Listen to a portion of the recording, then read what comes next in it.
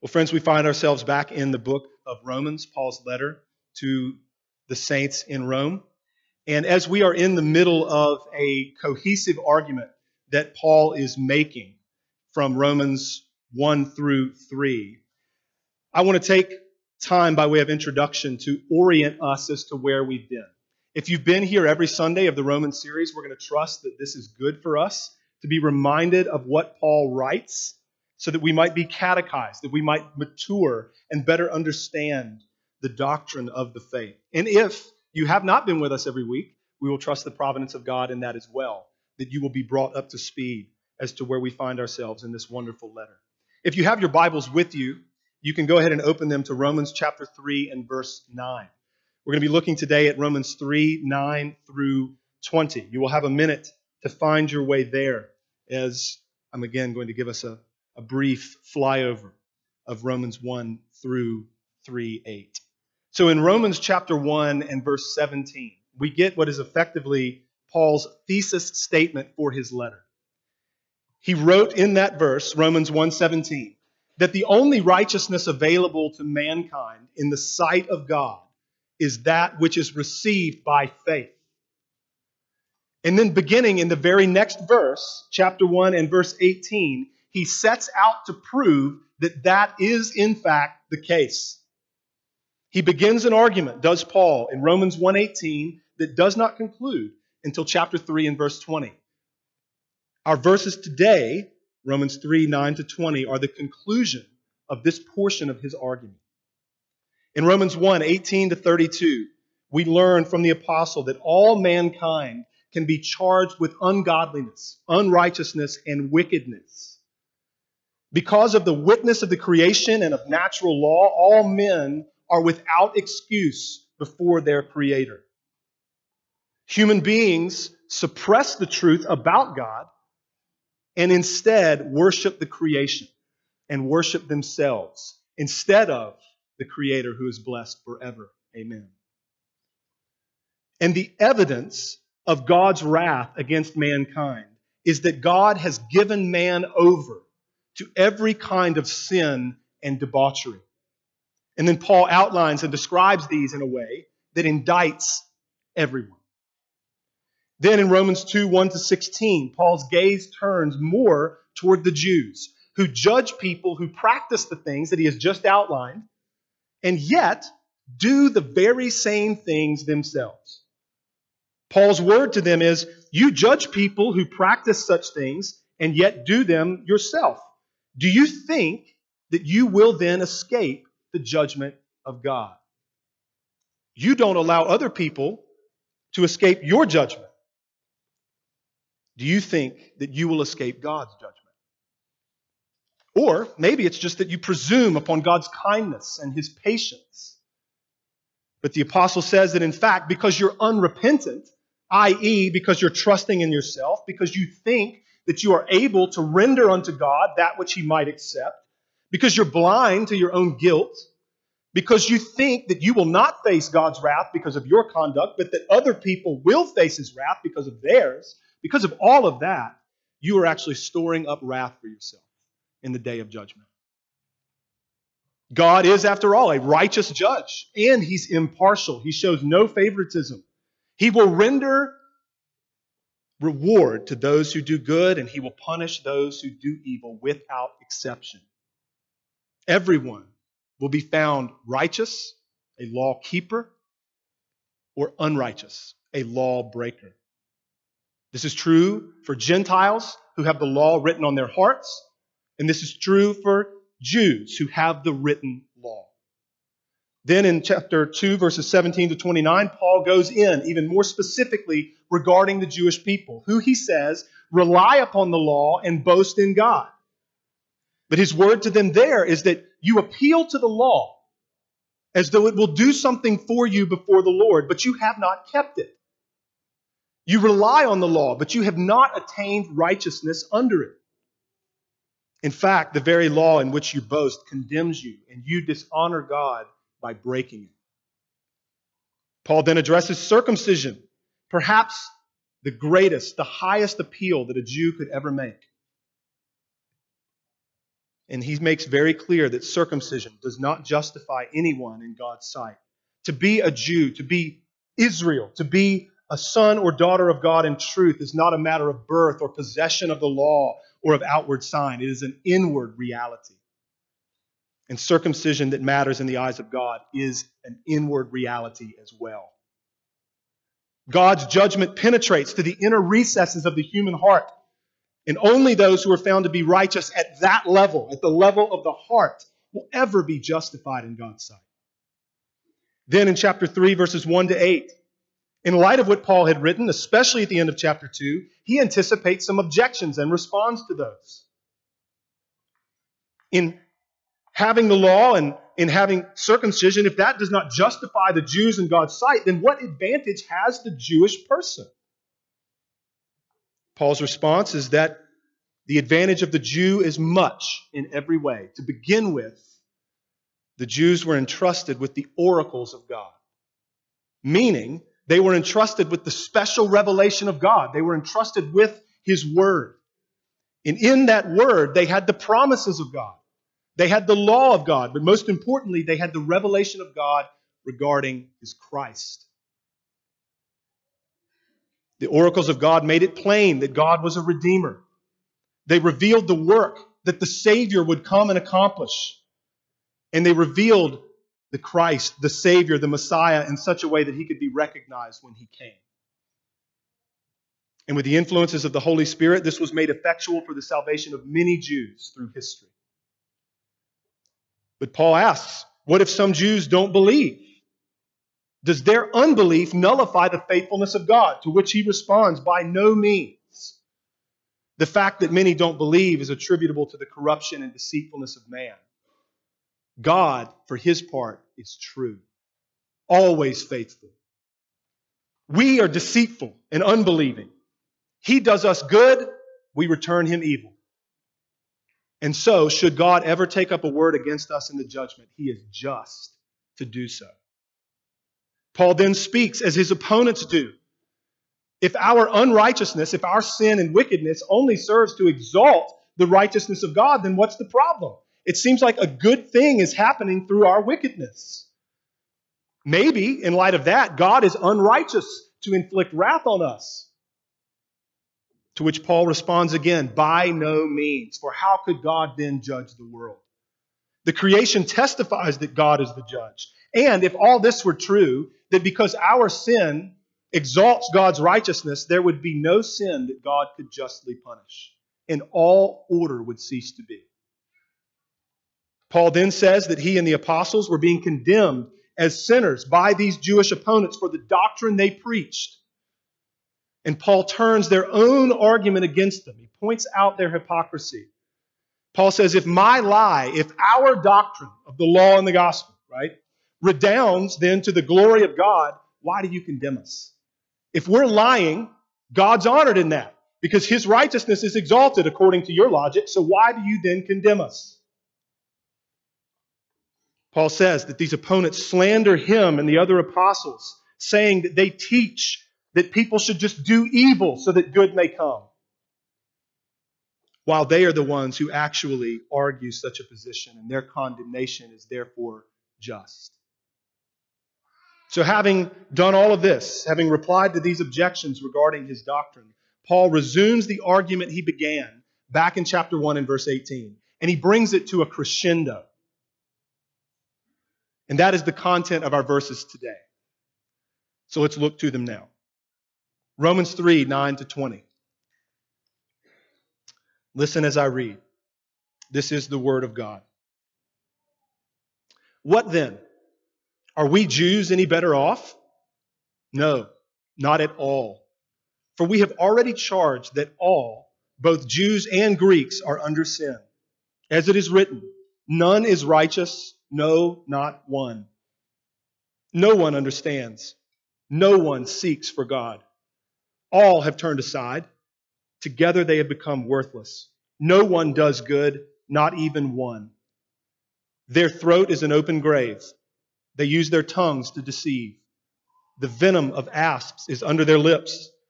Their mouth is full of curses and bitterness. Their feet are swift to shed blood. In their paths are ruin and misery, and the way of peace they have not known. There is no fear of God before their eyes. Now we know that whatever the law says, it speaks to those who are under the law, so that every mouth may be stopped and the whole world may be held accountable to God. For by works of the law, no human being will be justified in his sight, since through the law comes knowledge of sin. We thank God for his word today and every day. This is a simple text. It's a very logical and cohesive argument that Paul has been making. I have a simple plan for us today. We're going to consider this text and reflect on it in 3 parts. So part 1, 2, and 3, I'll give them to you as we go. Part 1, we'll give this the header of bringing it all together.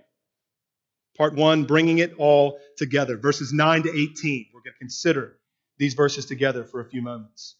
Paul had asserted the guilt of Gentiles and Jews in what he had written, beginning in Romans 1. Beginning in Romans 1:18. He had done this, though, in somewhat siloed ways. The Gentiles predominantly in view at points, the Jews predominantly at view at other points. But now, in a very explicit manner, beginning in Romans 3:9, Paul pulls it all together and pulls Jews and Gentiles under the same words. He's going to make very strong, clear statements about the entire human race.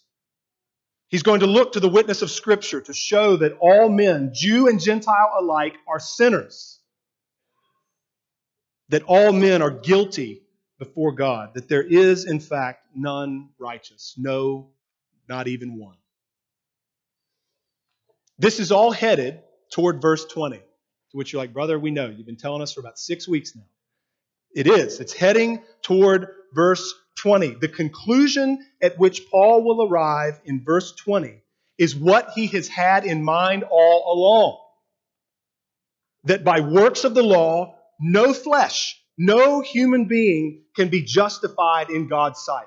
This is what he has set out to prove unequivocally, beyond any shadow of a doubt, in Romans 1:18 and following.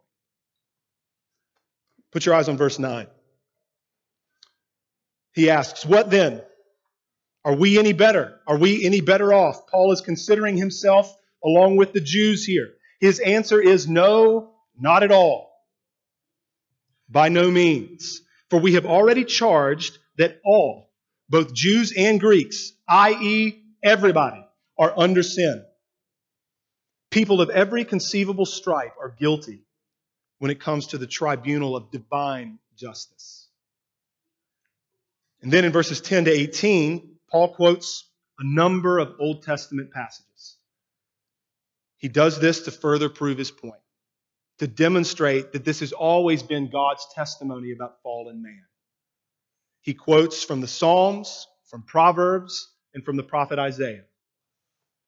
We're just going to look through these words and comment. They are relatively self-explanatory. You can put your eyes on verse 10. As it is written, none is righteous, no, not one. No one understands, no one seeks for God. Remember how over in chapter 2 and verse 7, Paul had said that he's going to render to everybody according to their works. And in verse 7 he says, Romans 2, to those who by patience in well-doing seek for glory and honor and immortality, He'll give eternal life. In other words, for those who seek the righteousness of God's kingdom, for those who seek the Lord, He'll reward them. Problem. Nobody seeks for God. Put your eyes on verse 12. All have turned aside. Together they become worthless. No one does good, not even one. Remember in chapter 2 and verse 10, again, Paul talking about God as a righteous judge. He rewards, he punishes in an equitable, impartial, righteous way. He says in Romans 2:10 that God will give glory and honor and peace for everyone who does good, the Jew and the Greek. Problem: nobody does good. He says it right here. No one does good, not even one person. Pretty comprehensive, wouldn't you say? All men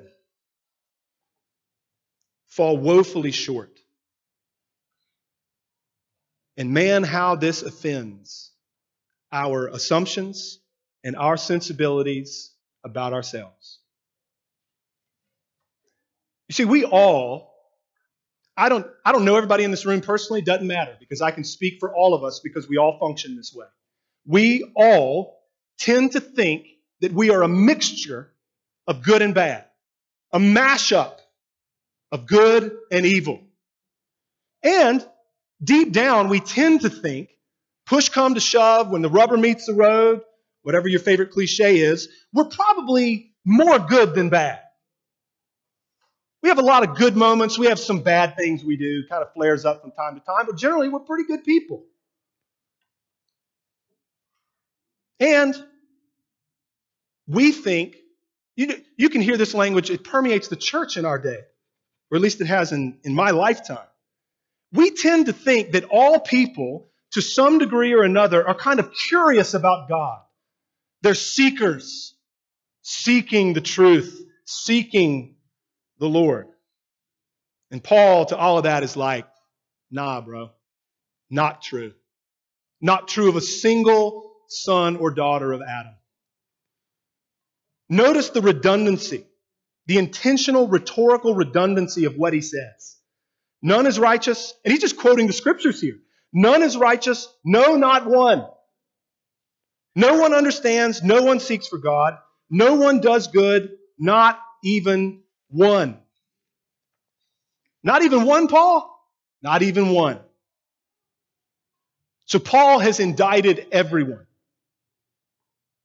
Jew and Gentile, every person unrighteous. That's the verdict.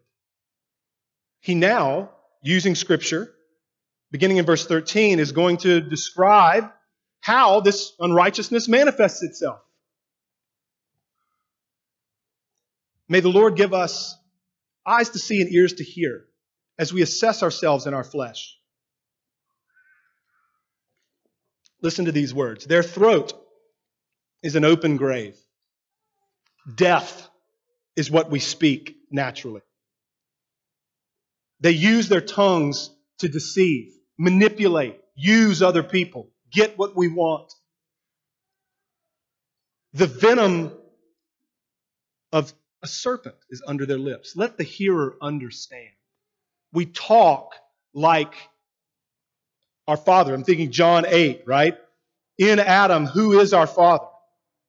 The evil one, the serpent, who is the devil.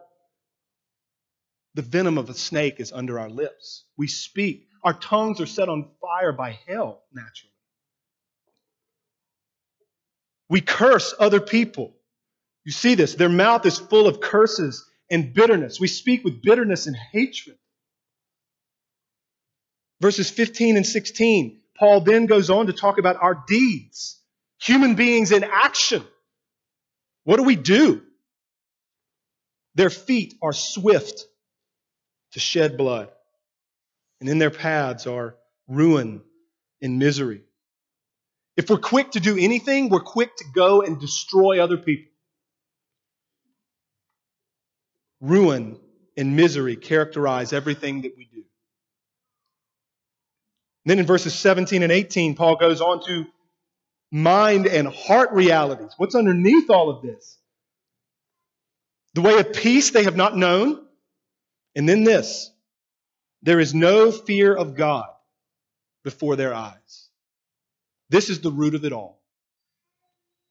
To the core of who we are, everything we are is tainted. It's corrupted by sin. Just brief aside here, if you ever hear people use the language of total depravity, what is meant by that is very simple. It's that every aspect of our personhood after the fall has been affected, tainted, and corrupted by sin. That's all we mean. There's not an aspect of our personhood, body, mind, will, desire, that has not been corrupted. Consider the words of Christ himself from Mark chapter 7. What comes out of a person is what defiles him. It's not his environment. It's what comes from within. For from within, out of the heart of man, come evil thoughts, sexual immorality, theft, murder, adultery, coveting, wickedness, deceit, sensuality, envy, slander, pride, foolishness. All these evil things come from within, and they defile a person. The fear of the Lord, beloved, is in fact the beginning of knowledge. We've read that somewhere. Proverbs 1:7. But the problem for fallen human beings is that we don't fear God. And what does that mean? It means that we don't agree with Him about anything. We don't agree with Him in terms of what He's revealed about Himself as the all-powerful Creator who spoke all things into being. We don't agree with Him about His righteousness and His holiness and His goodness and His justice. We don't agree with Him in terms of what He says about us, that we're lost and ruined by the fall, and that the inclinations and thoughts of our hearts are only evil continually. We don't agree with Him about the only way of salvation. We are convinced that we can work our way to Him, that we can in fact render unto Him something that He would accept and say, "You're good." We don't side with Him against our corruption, but instead shake our fists back at Him. There is no fear of God before our eyes. So that concludes part one, bringing it all together. Jew and Gentile, every man, every woman of every stripe, unrighteous, guilty. Which brings us to part two, Paul's conclusion. Paul's conclusion, part 2, verses 19 to 20. Let's look at these two verses. We're going to spend some time here. You can put your eyes on verse 19. I hope you're excited because these are the verses we've been working to for weeks now. So here we go. Whatever the law says, we know this, says Paul. Whatever the law says, it speaks to those who are under it. And it becomes real clear, real quick, that every human being is under the law. Just keep reading. Whatever the law says, it speaks to those who are under the law, so that every mouth may be stopped, and the whole world may be held accountable to God. There it is. Every mouth is stopped, everyone held accountable. Remember in chapter 2, verses 12 to 16, we learn that whether you have the written law, so think in the first century context, whether you were a Jew or someone who had been grafted into a community of Jews where you had the written law, whether that's true of you, or whether you were a godless Gentile who had the law of God written on your heart, either way, you are under the law. And the law, says Paul, speaks a word to those who are under it. Massive question. What does it say? What does the law say to everyone who is under it? Pause button. Step over here with me for a second. Before we go any further, I want to be very clear what we're discussing here. Remember what Paul is writing about. He is writing about justification in this section of Romans. When you hear that word, you need to think the following. He's writing about our standing before God in the judgment, God's assessment of us. He's writing about, in writing about justification, he's writing about righteousness that will stand in that judgment. And he's writing about how anyone would ever have it. He's writing about righteousness before God that God actually will accept, and how anyone would ever have such a righteousness. So when Paul writes in this section about the law and righteousness and justification, he's writing about keeping the law for righteousness, obeying the law for your standing. That's critical. So, thinking about the law that way, what does God require for righteousness? How must we live if we would be just in His sight? What does it say? Consider.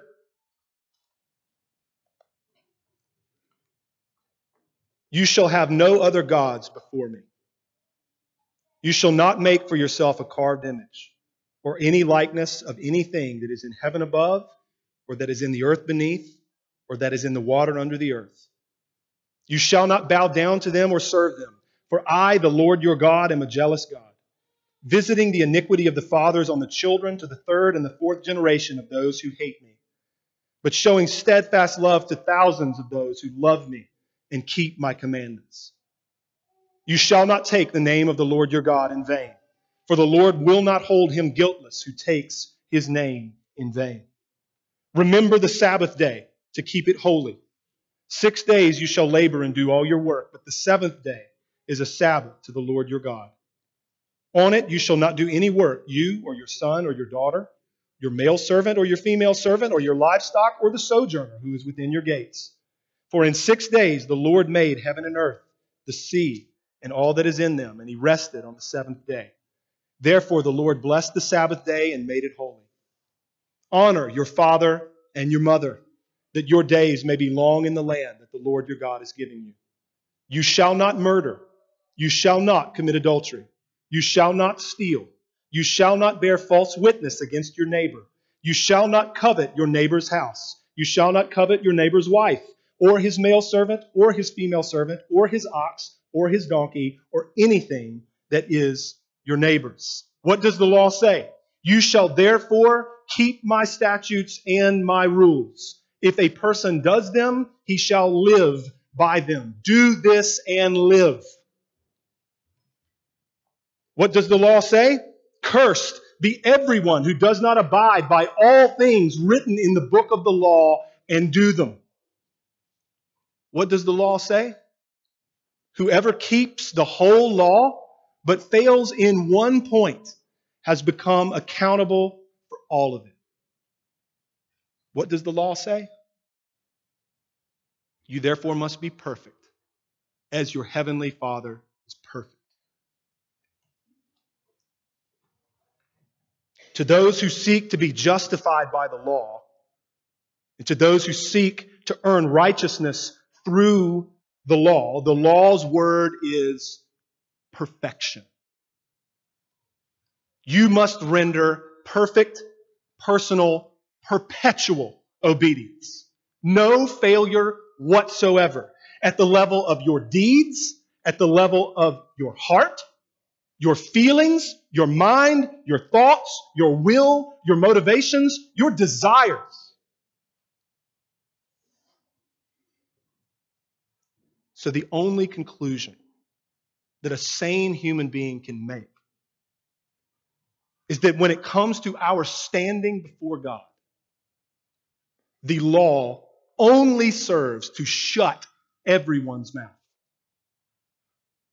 When it comes to our standing before God, this is how the law must be understood and how the law must be preached. You understand this? This nonsense of obey the law pretty well and God will be happy with you is wrong.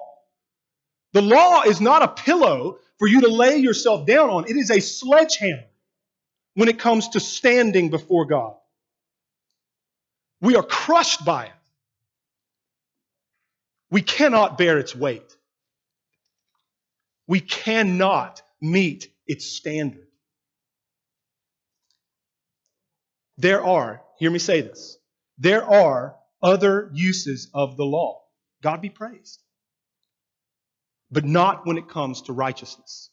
Not when it comes to justification. For example, We delight in the fact that in Christ Jesus, freed from the condemnation of the law, given a righteousness, we now can look to the law as good. And we look to the law and we desire in our inner man to live in accord with it. We talk like this. We encourage one another in that pursuit. But that is not what we're discussing here. That is not what Paul is writing about here. We would rightly understand, as believers, how do we know what's good? How do we know what to pursue? We look to the law. How do we know what's bad? How do we know what to flee from? We look to the law. How do we know what's good for our neighbor so that I know how to conduct myself and bless other people? How do I know? We look to the law. But that is not what Paul is writing about in this section of Romans. When it comes to the law for righteousness, for standing before God, there is one use of the law. Hence, verse 20. Put your eyes on it. Look at what Paul says. For by works of the law, no human being, literally no flesh, will be justified in God's sight. Since through the law comes knowledge of sin. So there it is. The final conclusion of the whole argument that began in chapter 1 and verse 18. He's driving it down on a wedge. Justification by the law is impossible for fallen human beings. Now listen, fam. Listen, friends. The law is good. Amen? Amen.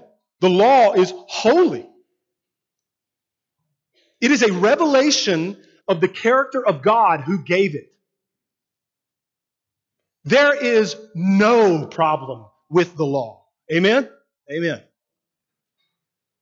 And if anyone was able to keep it, that person would be truly righteous and acceptable in God's sight. The problem lies not with the law. The problem lies with us. Our corruption. Our depravity. This is why no flesh is able to fulfill the law. The first and greatest use of the law is exactly what Paul describes here. Through the law comes knowledge of sin. This is how the law shuts everyone's mouth, because the way that it's used in a corrupt sinner's life who's working for righteousness is to prove that you cannot do it. Which is why Paul will write later in this letter, in Romans 5:20, that the law came in to increase the trespass, to call sin what it is. He'll write in Romans 7:12 and 13, the law is holy, and the commandment is holy and righteous and good. Did that which is good then bring death to me? By no means, he says. It was sin producing death in me through what is good. In order that what? In order that sin might be shown to be sin. And through the commandment might become sinful beyond measure. So think big picture with me. We've been in Romans for a period of time now. Think about Paul's objective. Think about his argument. What is he accomplishing in the words that he writes by the inspiration of the Holy Spirit? You remember Romans 1:16. I'm not ashamed of the gospel, he says. Why? Because it is the power of God for salvation for everyone who believes, Jew or Gentile. In chapter 1 and verse 17, he says that in the gospel, the righteousness of God is revealed. A righteousness that begins and ends in faith. As it is written, the righteous shall live by faith. So what's Paul's thesis? I know I'm using an academic term, but you know what I mean here. What's he setting out to argue for and prove? From Romans 1:16 and 17, we know nowhere except in the gospel of Jesus Christ is the righteousness of God revealed for the justification of sinners. That is his objective. And so, he begins an argument to definitively prove, chapter 3 and verse 20, that by works of the law, by deeds, by what we do, no human will ever be justified in the sight of God. And he does all of that so that what?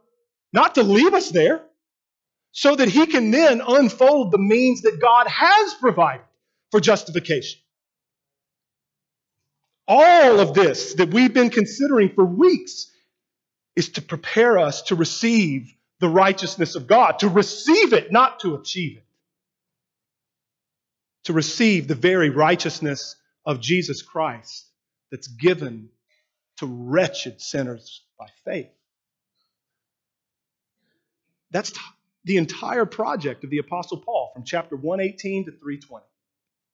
And so, any other conclusion from these verses is wrong. Wrong. If we're trying to weave even spirit-wrought obedience into anything that Paul is writing in this portion of his argument, we're wrong. It's not what he's talking about.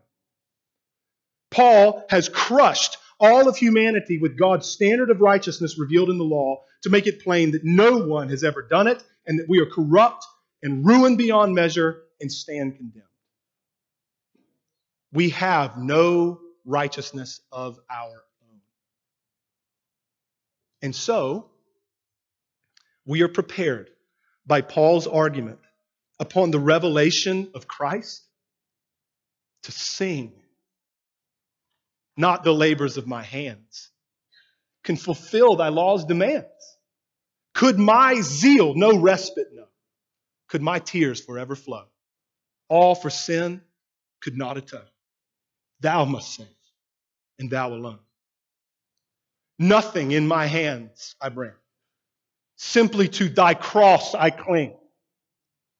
Naked, come to thee for dress. Helpless, look to thee for grace. Foul, I to the fountain fly. Wash me, Savior, or I die. Thus concludes part 2.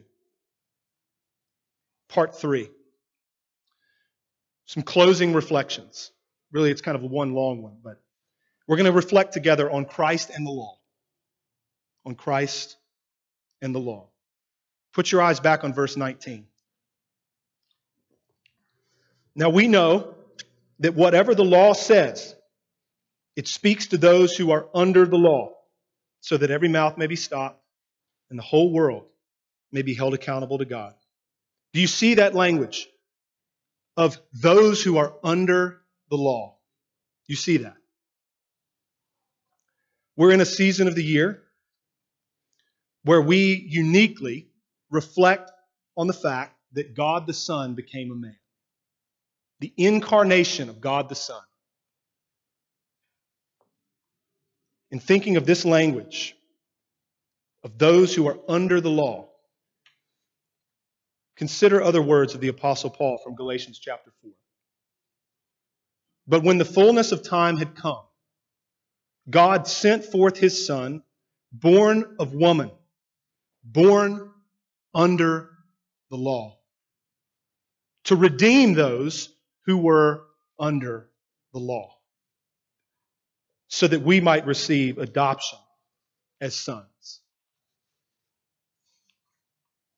Consider Jesus of Nazareth, God the Son from all of eternity, God of God, light of light, very God of very God, born of woman, conceived by the Holy Spirit, and born of the Virgin Mary. Born of woman, and so truly man in order to redeem men.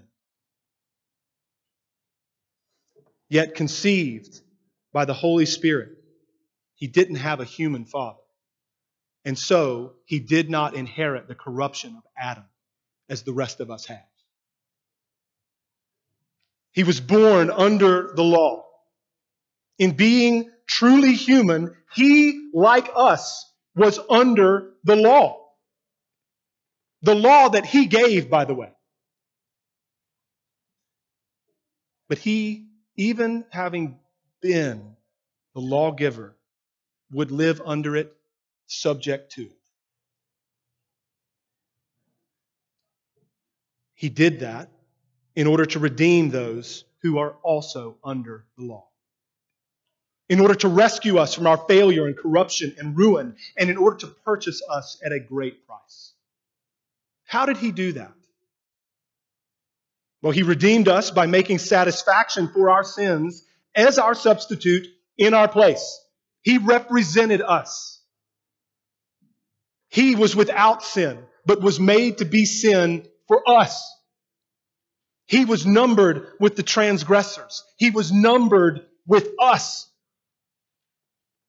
Our sin was counted to him. Our sins were put on him. And he bore them in his body on the tree. He took our punishment. He satisfied God's justice against our sin.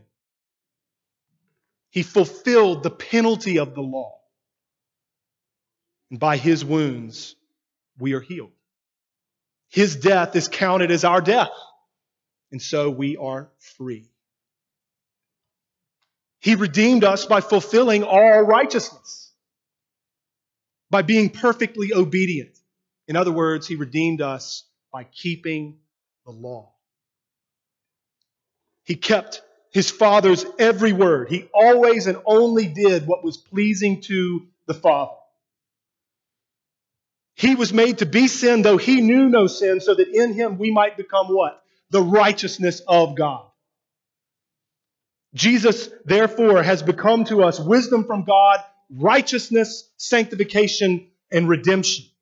His righteousness, his righteous life, his law-keeping is counted to us as our righteousness, and his obedience is counted to us as our obedience. It is as though, wretched as we are, it is as though we have been as perfectly obedient as Christ was obedient for us. He redeemed us by rising from the grave. This was a vindication of everything that he had done. And in rising from the grave, he defeated the one who has the power of death, that is the devil. Jesus has defeated the adversary, the great accuser of the brethren. And he has triumphed over death and hell. How, though, is everything that he did applied to us? It's a legitimate question. Surely, we have to do something to attain this, right? Surely, we got to at least do a little something to make ourselves fit to receive this redemption, right?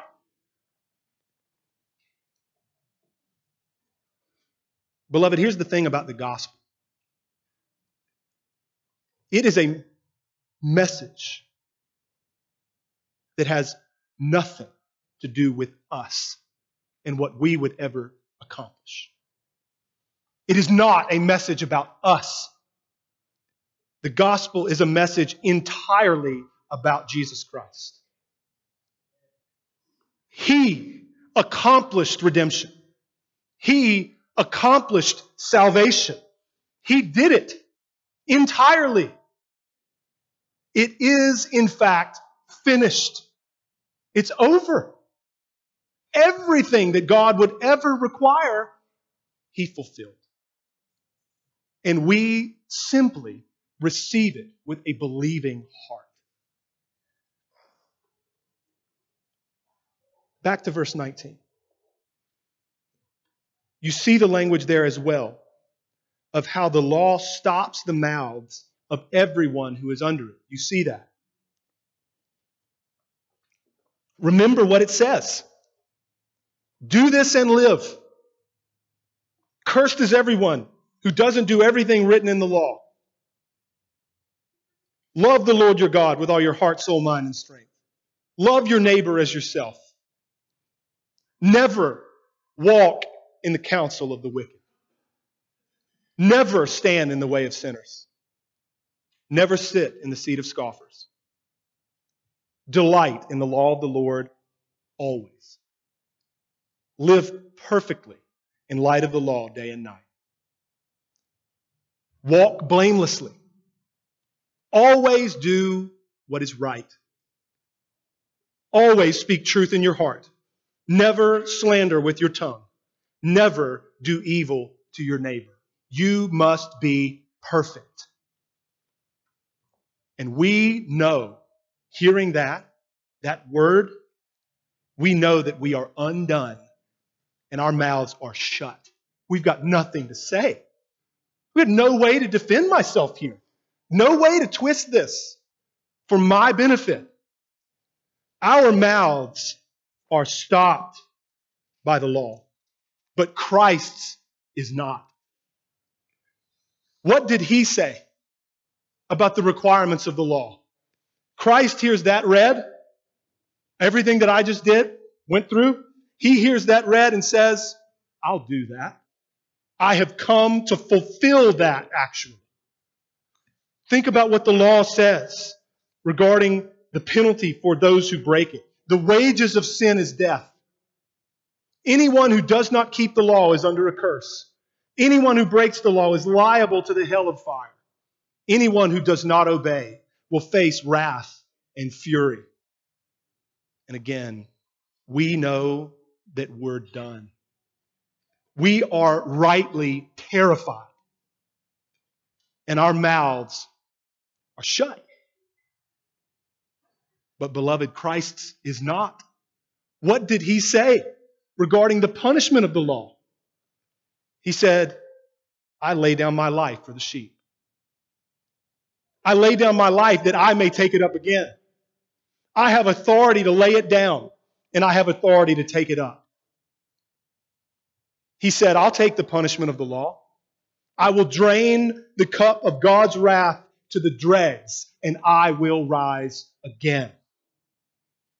All glory be to Christ. The only hope for sinners lost and ruined by the fall. The only hope for lawbreakers born under the law is to have a Savior whose mouth is not stopped by that law. A Savior who can fulfill its requirements. A Savior who can fulfill its punishment. And beloved, we have such a Savior. The Lord has revealed Him to us in His Word.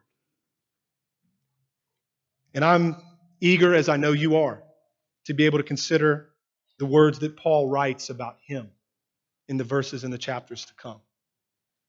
And it is because of Him, the Lord Jesus Christ, and Him alone that we have hope. And it's because of Him that we have peace with God now and forever. Thanks be to God for Jesus Christ. Let's pray.